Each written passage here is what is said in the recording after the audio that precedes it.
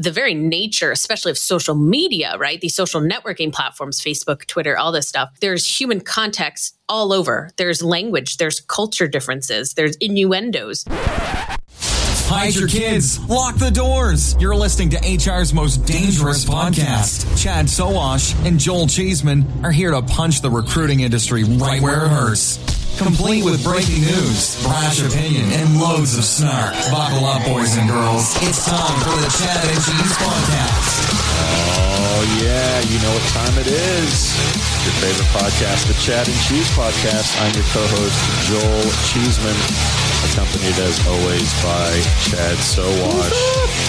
And today we're just giddy and a little bit thirsty to welcome our next guest, Bianca Lager, president at Social Intelligence. Don't call it an oxymoron. Bianca, welcome to the Chad and Cheese Podcast. Hello, boys. Nice to be here. Good to have you. Good to have you. That was a very sexy intro there, Joel. Very nice. Well, very nice. I've got my Tuesday after Memorial Day voice going on, so it's all good. So today we're going to be talking about social media screening. But before we do that, Bianca, how in the hell did you get into this? Oh, gosh, great question. I was recruited. I was jumped in, I suppose. I was fresh out of business school, and a friend of mine, someone that I know through town and just kind of through other friends, started Social Intelligence, founded the company in 2010. And along the way, Social Intelligence became a bit distracted, I suppose. A lot of different product lines. One product line was for the insurance industry, one product line was for the employment industry, and one product line was for government contracts. And long story short, sold off the government contract stuff. It was kind of a mess, as you could imagine, and wanted to spin off the companies between insurance and employment sector. And again, I was bright-eyed and bushy-tailed and had done a lot of sales and marketing work. Max Drucker, the founder, wanted somebody who could really commit themselves to kind of working out the employment sector stuff and reviving what was sort of a bit of an ignored product line for a bit. So we went to dinner one night and he said, "Hey, will you come run my company?" And as one does, one said yes. So that's where I am now. You went to Pepperdine. Is that the most beautiful campus in the world or not? It's close. I also went to UCSB as an undergrad, so it's hard. I'm a gaucho, I gotta say. Is that the litmus test for you? Like, campus has to be on an ocean in order for you to attend? Yes, nice. That was one of the recs for me to apply.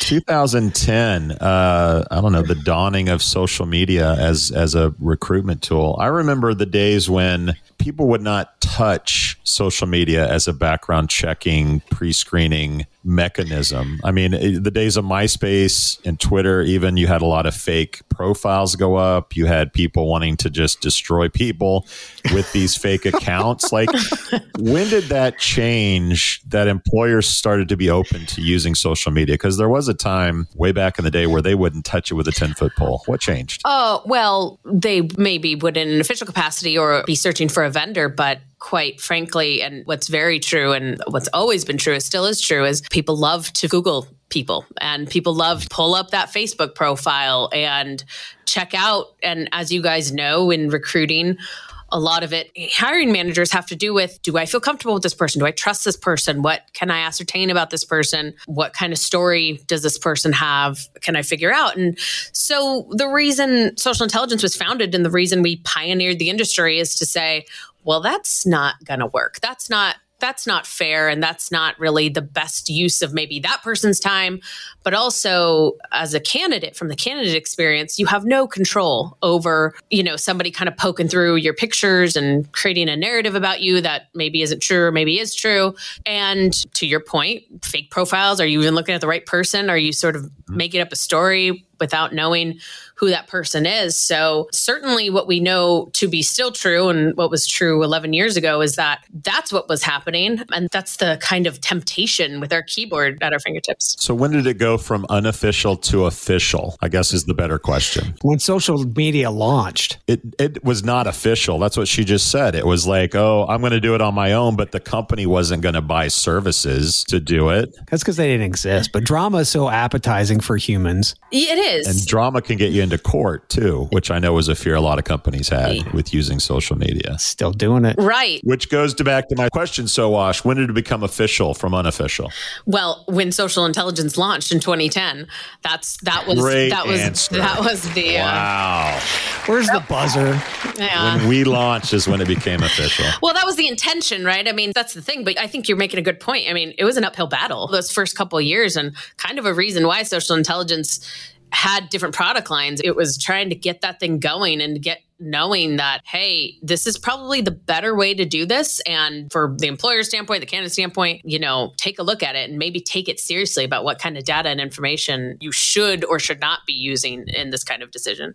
Do most states have laws where candidates have to be aware of the background check if it's social in nature? In 2011, soon after we launched, a couple people from the industry were like, what is this? And had that kind of same reaction that you're talking about, like, oh, this is got legal problems and this isn't going to work. And so the Federal Trade Commission, who was tasked at the time of regulating consumer privacy laws federally, came in and did an audit of social intelligence. They said, what are you guys doing here? Using social media for employment decisions? What are you guys doing and how are you doing it? So they did an audit. We had to answer questions to the Senate Privacy Committee, many months and a lot of lawyer fees later. Essentially, what you can do is Google social intelligence in the FTC. There's an opinion letter that they put out and they said, okay, social intelligence acting like a consumer reporting agency. And as such, you have to abide by FCRA. So far you are. We reserve the right to check back on you later because you're a consumer reporting agency. And that changed everything. And now competitors that have come and gone since then have used that very same sort of precedent to say, well, the way that you make it official is you make it a background screening report and you have the same rules as criminals, credit checks, all those kind of things. You apply that same standard and that same process, and that's how you legitimize it. So do you carry that letter around with you everywhere you go? It's laminated. I mean, I talk about it a lot. So luckily the interwebs does that for me. So yes, it's not bad. And I think this is actually one of your quotes. All it takes is one tweet. So seriously, I send one dumb drunk tweet and I'm fucked. And if we had social media back when I was a kid or even in college, for goodness sakes, or before that, I mean, there's so much history that's there that is available today that could really just tank. Companies are looking for reasons, right? And all we're doing is now giving them more reasons. When does this stop? Where's the line? No, so they're not. They're not actually just looking for that one little dumb off-color joke that you made or the time you used the F word or something. I mean, this is just... You saw that. You saw that, didn't you? I saw it. It's just not a good use of anyone's time, nor is it something that is, depending on what you're saying, of course. Yeah. But, when I say all it takes is one tweet, you're talking about like a tweet that is extremely impactful, as in the preschool teacher who's talking about how they don't like Jewish people and they should die for X, Y, and Z reasons. Okay, that's a problem, right? You have kids in that person's care, and now we have a problem. Mm-hmm. However, it's just not on the same level, and it's comparing two different things to really say, I drunk tweeted a picture of myself doing something dumb, when I was in college or something. And that's really the difference too. And that's, I think, really the key point in that idea of your boss, like pulling up your Facebook and being like, oh, this guy looks weird. No, thanks. I'm not going to interview him. Like, we have biases. We can't help it. But when you put a set of criteria out there that is business related, that is something that actually relates to a code of conduct policy, actually relates to something pretty serious that employer is forced to really deal with that one way or another, then you really are leveling the playing field. All of our clients, they don't want to do more work, okay? They don't want to like shuffle through more posts and more pictures than they need to. But they are concerned about the stuff that is going to be impactful towards their other employees, towards their clients, towards society in general, that is putting pressure on them to make sure they're keeping folks safe. The idea really is then, how do you do that, both from a technology platform perspective and just from a practical perspective? How do you put that product together that is useful, and how does that process actually work?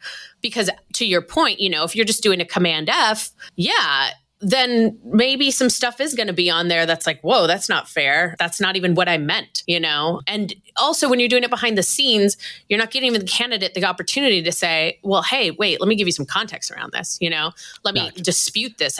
There's actually a process to say, hey, that wasn't me. Let me dispute this. Let me talk about this with you rather than it just being like, nope, you're done. You're out of here, So how do you guys scale with technology? Because, using Facebook today, obviously it's hard for them to contextualize sarcasm. I think, kicked off Facebook one day for saying, Jane, you ignorant slut, from Saturday Night Live. Yep. I mean, there's all these things that come into play, especially when we're talking about scale of this magnitude. Now, obviously, you don't have to scale to the Facebook magnitude. You have to just do it person by person. So how do you scale, number one? And then how do you make sure that you're getting the right Robert Smith or Jane Doe? Yeah, for sure. And the truth is I have the same problems as Facebook. And so if I wanted to sound really cool and impressive, I would probably say, well, our platform, the AI, we're just really sophisticated over here. And sure, obviously we're using technology here. Obviously we're building algorithms here and we're applying data analytics so that we can do our work as fast as possible. So is Facebook, so is Twitter, right? We are all trying to do these things as best as possible. However, the very nature, especially of social media, right? These social networking platforms, Facebook, Twitter, all this stuff, there's human context all over. There's language, there's culture differences, there's innuendos, there's sarcasm, there's all sorts of emotional language that people use online. And so we do the same thing that Twitter and Facebook does. We hire people to double check and to make sure that our algorithms are doing things correctly and that those definitions of content is falling under the right legal definitions that our client needs to see reflected in their policies, and that we have had vetted through several, legal people who know much more than I do about things like that. And really that's the answer. And to your point, yes, Facebook has to hire tens of thousands globally all over. It's a much larger issue. For us, we have to do that proportionally to the work that we're done. And really the key there and, secret for anybody who wants to compete with me, the key really there is to something that we talk about a lot, which is called augmented AI, right? You're building platforms to make people do their work faster. We spend a lot of time thinking about how to find the data. That's one thing, which is, machine learning, facial recognition software, things like that. But there isn't just one answer to that. If I had the answer, Mark Zuckerberg, I'd be talking to him and not you guys. You know what I mean? He needs that too. And I know for sure we're not there. I don't know how that would ever be solved because of the sort of emotional nature. Now, to your other point, as far as identity, it's the same kind of problem, right? It's a little bit easier to solve, actually, though, because there is evidence, so to speak, on the profile to where you can build an evidentiary case that's legally defensible to say, hey, this is the right John Smith in Los Angeles. What we base that off of is the information that we get. So just like a criminal report, and I know you guys are familiar with those, there's errors that sometimes come back. Maybe, we didn't have the birth date right. So this is John Smith Sr., not John Smith Jr. There's things like that can happen if there's enough data points that we have, the more data points that we have, and generally it's what you find on someone's resume.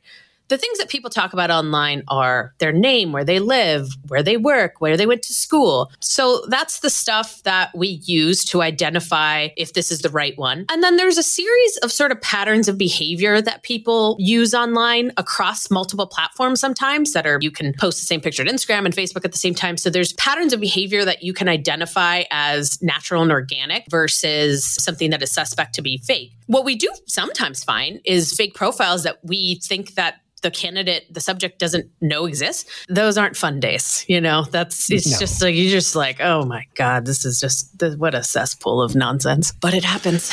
When I think about some of the threats to your business, one of the things that comes to mind is sort of the changing nature of social media. Mm-hmm. When you started 10 years ago, it was basically Facebook and Twitter. Yeah. That's fairly easy from just, it's text or it's something simple. TikTok, baby.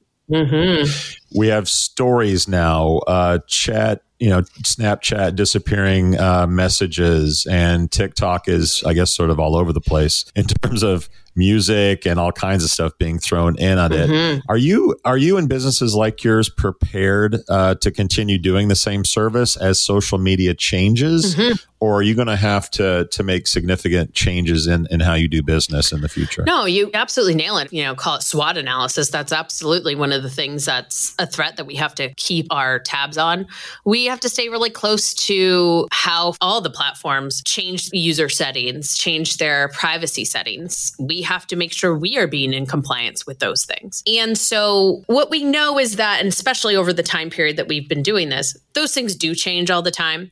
One of the things that platforms are very interested in is the core belief of building community and building a place where people can share information. So the basic nature of that is not likely to change significantly. However, there's some landmines there. We definitely have to walk through them and figure out how best to provide the most comprehensive information in a cost-efficient manner for folks. And really that comes down to, okay, where is the biggest risk? Like, what are the content categories that create the biggest risk? And then where are the places that are most likely to cause them? And that's the top-down approach, essentially, that we take.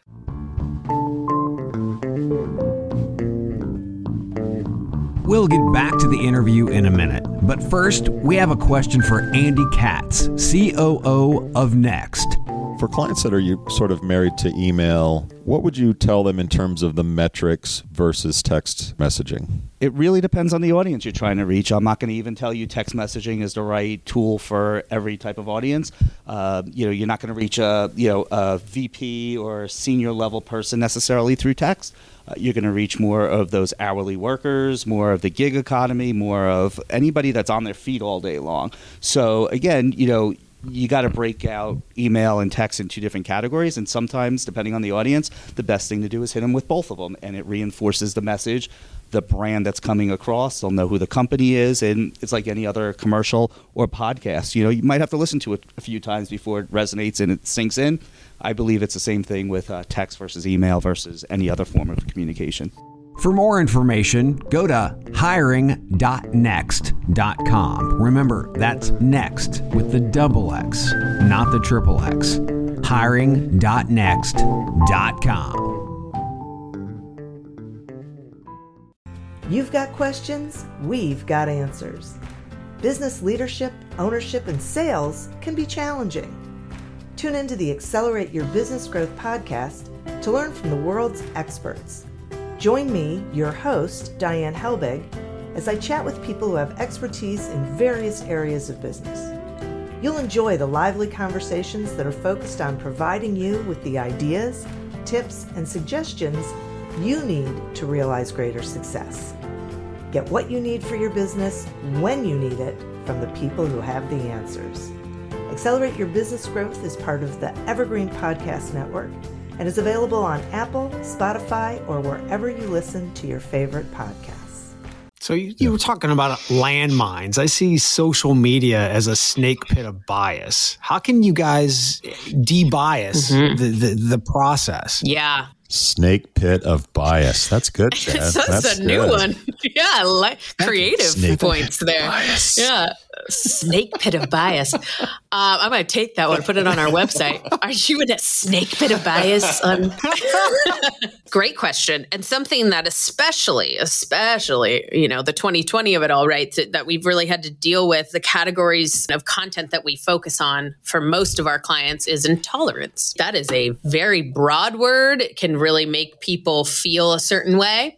Yeah, contextualize that. Right. And so just social intelligence, are we suddenly sort of in the position of being the internet police, being the intolerance police, being the racism police? And that is something that we don't want to be. We don't want to be in a position necessarily to do that. So what we do is look to folks who have taken that on in their organizations, and we use those as credible sources. So what I mean by that is we have something that we we've built. We're very proud of it. We maintain it and update it all the time. And we have folks that are focused on making sure it's accurate. We have something we call the Social Intelligence Intolerance Database. What that really is a series of definitions of hate symbols, hate groups, hate speech that has been defined by other organizations. So organizations like the FBI, organizations like the CIA, organizations like the Anti-Defamation League and Southern Poverty Law Center, and places that what their sole purpose is to define these things as well as possible. So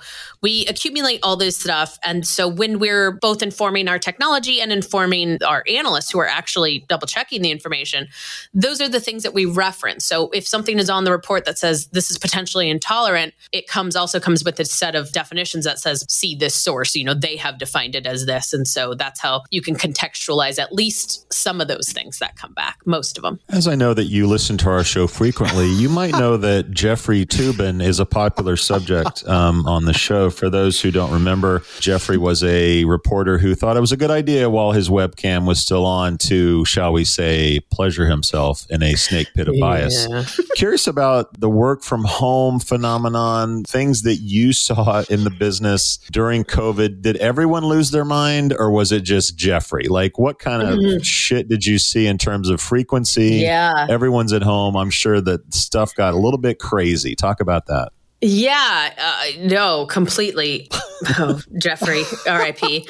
What's really interesting is that towards the end of the year, we really thought about this and we're like, well, what happened? Sort of call it pre-pandemic and post-pandemic. Like, what was BLM movement, everything, and then being at home and everybody kind of being very stressed out. We wanted to know what kind of behavior change we could ascertain. And we fancy ourselves sociologists to some degree. We spend a lot of time looking at the way people are expressing themselves online. And so we created our 2020 report to kind of reflect that. Like, okay, what was pre-pandemic, post-pandemic? What were the things that came up the most? I personally, if I, was going to put money on it, I was like, it's got to be intolerance, right? Like, there's got to just be people insulting each other more. It's just, that's how I felt. But it was actually violence and a subcategory therein of people threatening others online. That was the one that spiked the most, that had the most significant change. And it surprised me. In retrospect, of course, it really made a lot of sense, because if you think about that idea of the stress and everybody really only having these social media outlets to express themselves, it makes more sense that people felt that kind of pressure and were releasing it in some sort of way online.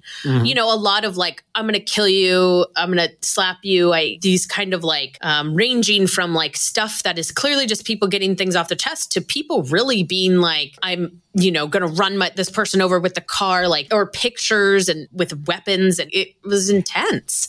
And so I think that explains some of people losing their minds, people just being very stressed out, So do you have clients actually ask you, let's say, for instance, could I ask you as a client to say, hey, look, I don't want any of those Trumpers. Can we go ahead and just weed them out? Can they pretty much customize the search and background that you're looking for? Yeah. The snake bit of... We probably wouldn't do that. It would really depend on the situation. So generally speaking, we have 4 general broad categories, and then people do customize within. So it's intolerance, violence, potentially criminal, and sexually explicit activity. So generally speaking, we have a rule that we don't apply political affiliations in employment decisions unless an organization sort of has a reason for it. Actually, 2018, someone from the Trump organization contacted us wanting to run these reports. Listen, the Trump organization is very broad. I'm going to use a broad brush there. Don't moonwalk on us, Bianca. Let's go here. Was it Brad Parscale? Truly, it kind of felt like a guy that was like trying to get in, and he had this idea to help with the campaign for 2020.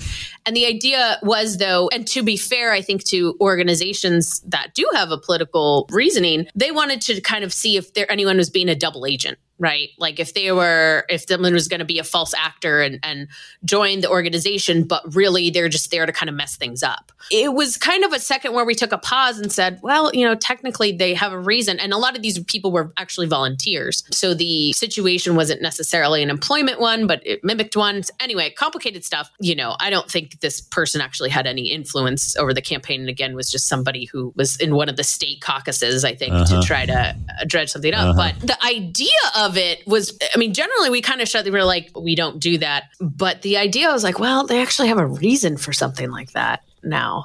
Yeah, you could have been the next Analytica. It could have been Bianca Analytica. Nice. Oh, God. Yes, I talked a lot about Cambridge Analytica, and yeah, I exhausted that conversation, I think.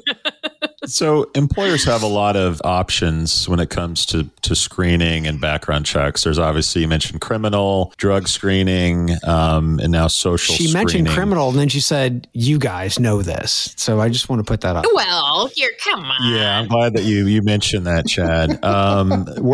Where does social screening come in the hierarchy of screenings? I mean, it used to be sort of a nice to have, but not essential. Are you moving more into the essential with the drugs and the crime? Moving there, certainly. And it's interesting because both drugs and crime now in this brave new world we live in, they have a lot of pushback, right? There's a pushback and there's some laws changing in terms of fair chance hiring, ban the box, and these movements of, hey, is this really fair? When do we do this? What kind of questions, what kind of criminal activity can really be held against somebody? All of these changes are really lending itself from if you think about being a person who's in the business of selling background screens, it's sort of an opportunity to have alternative data sources. Mm-hmm. But in general, too, the appetite for some of these corporations and companies saying they're trying to actually not just distance themselves for the sake of distancing themselves, but all organizations want the data that's going to reflect the best and most productive workforce. That's what they're after, right? And so people are starting to think more broadly about that and changing some of their more traditional criminal and drug testing and things. And then, of course, with, again, the year that we've had the Capitol riots, I think it has really led to a peak point here in understanding like, okay, this really is making a big difference and we really might need to pay attention to this. So they're looking for things to say, can't do it willy-nilly. Like, how do we do this how do we legitimize this? So I'm glad you mentioned the riots. And my last question, I'll let you out on this, is I'm a big fan of Black Mirror. And I'm sure that you know the episode where basically everyone in the future is tied to their, social equity, their score, how many likes, right? Everyone has a score. And right. I want you to, in part, scare the shit out of me, but also I want you to say some stuff that I can play back to my teenagers to be very conscious of this. Like, how far does this social checking, if you will, go? I mean, getting into college, will this be part of that? A few years from now, when I'm going into a senior living center, are they going to check my social profile? New market for me. If somebody wants to get an apartment or a mortgage or how far does this nightmare go? Yeah, well, I would say, and first of all, every time I meet someone on a plane or used to, an elevator, whatever, and they say, what do you do? The next thing they say is, can you come talk to my kids? So I'm well versed in that setup. But Black Mirror episode, that was terrifying. And really, I think, though, a really obviously important, thought-provoking concept of how much credit are we giving these kind of platforms and how much are we relying on them outside of personal interactions, things like that.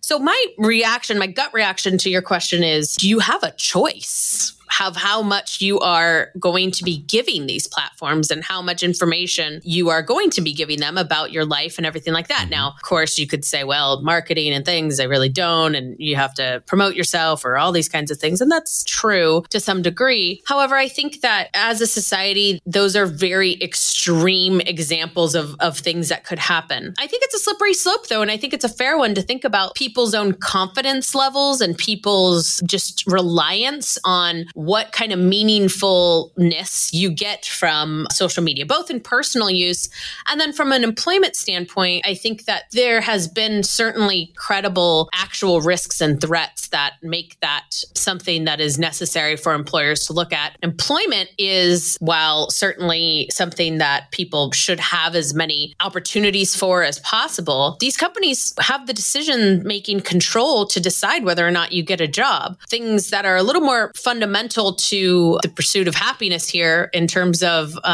housing and stuff like that, I suspect to be a bit more of a dangerous category in terms of understanding what the limitations of over you can live here and you can't live here, things like that. So I think we just all have to be vigilant as a society and keep boundaries around both your own personal, the way you feel about your online social media profiles, and then also how meaningful this data is going to be to applicable circumstances. Now, that being said, the reason that employers need to deal with this data is because there are folks out there that are absolutely abusing it and tarnishing it and putting very dangerous and upsetting content on there that is very disruptful to a productive society. Are colleges doing this? Not mostly for like employees, like staff and faculty. We've seen some, toes started dipping in the water, especially for like sports programs, especially the big money sports programs, let's say. Yeah. But I think that that's also probably cost prohibitive for them in some ways, just to kind of understand what the profile is. I mean, it's a whole thing. It's not just the cost of the report, which is, about the cost of other types of background screens. So it's not that actual cost, but it's actually taking that adjudicative decision making on and how you play into that.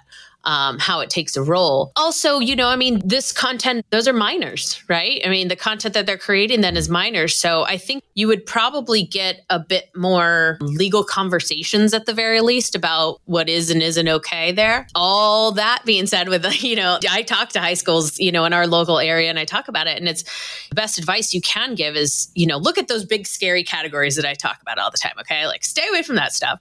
And it sounds trite and it sounds silly, but be kind. If you're on there insulting folks, it's not necessarily going to get you the intention that you might be craving. Yeah. So just be wary. You heard it first here, kids. Be kind. Bianca Lager, everybody. From Bianca Lager. Bianca, if our listeners want to check out the little social intelligence action, where would you send them, or maybe even connect with you? Where should they connect with you? Yeah, so certainly you can find me on LinkedIn and Twitter and all those good places. I'm, trying not to create too many storms on those platforms. But otherwise, Social Intelligence has a really incredible blog, and we create a lot of content. And we really think deeply about all these kind of social issues and how we play a role in that. So that's really interesting. Also, podcast listeners, we are providing a special discounted offer to you. So if you go to socialintel.com/podcast, we'll hook you up with a free sample report and then lifetime wholesale pricing. So get on it. Discount, everybody. Love that. Wholesale pricing. I love it. Everything must go. Everything must go. It's a snake pit of clearance item. I really like that. We out. We out. Thank you for listening to, what's it called? A podcast. The Chad. The Cheese. Brilliant. They talk about recruiting. They talk about technology. But most of all, they talk about nothing. Just a lot of shout-outs of people you don't even know. And yet you're listening. It's incredible. And not one word about cheese. Not one. Cheddar. Blue. Nacho, pepper jack, Swiss. So many cheeses and not one word. So weird. Anywho, be sure to subscribe today on iTunes, Spotify, Google Play, or wherever you listen to your podcasts. That way you won't miss an episode. And while you're at it, visit www.chadcheese.com. Just don't expect to find any recipes for grilled cheese. It's so weird. We out! The Jim Stroud Podcast explores the discoveries and trends forming the future of our lives. Brain-to-brain communication, robot bosses, microchip implants for workers, and artificial intelligence replacing human workers are all happening now. If you want to know what's happening next, subscribe now to the Jim Stroud Podcast.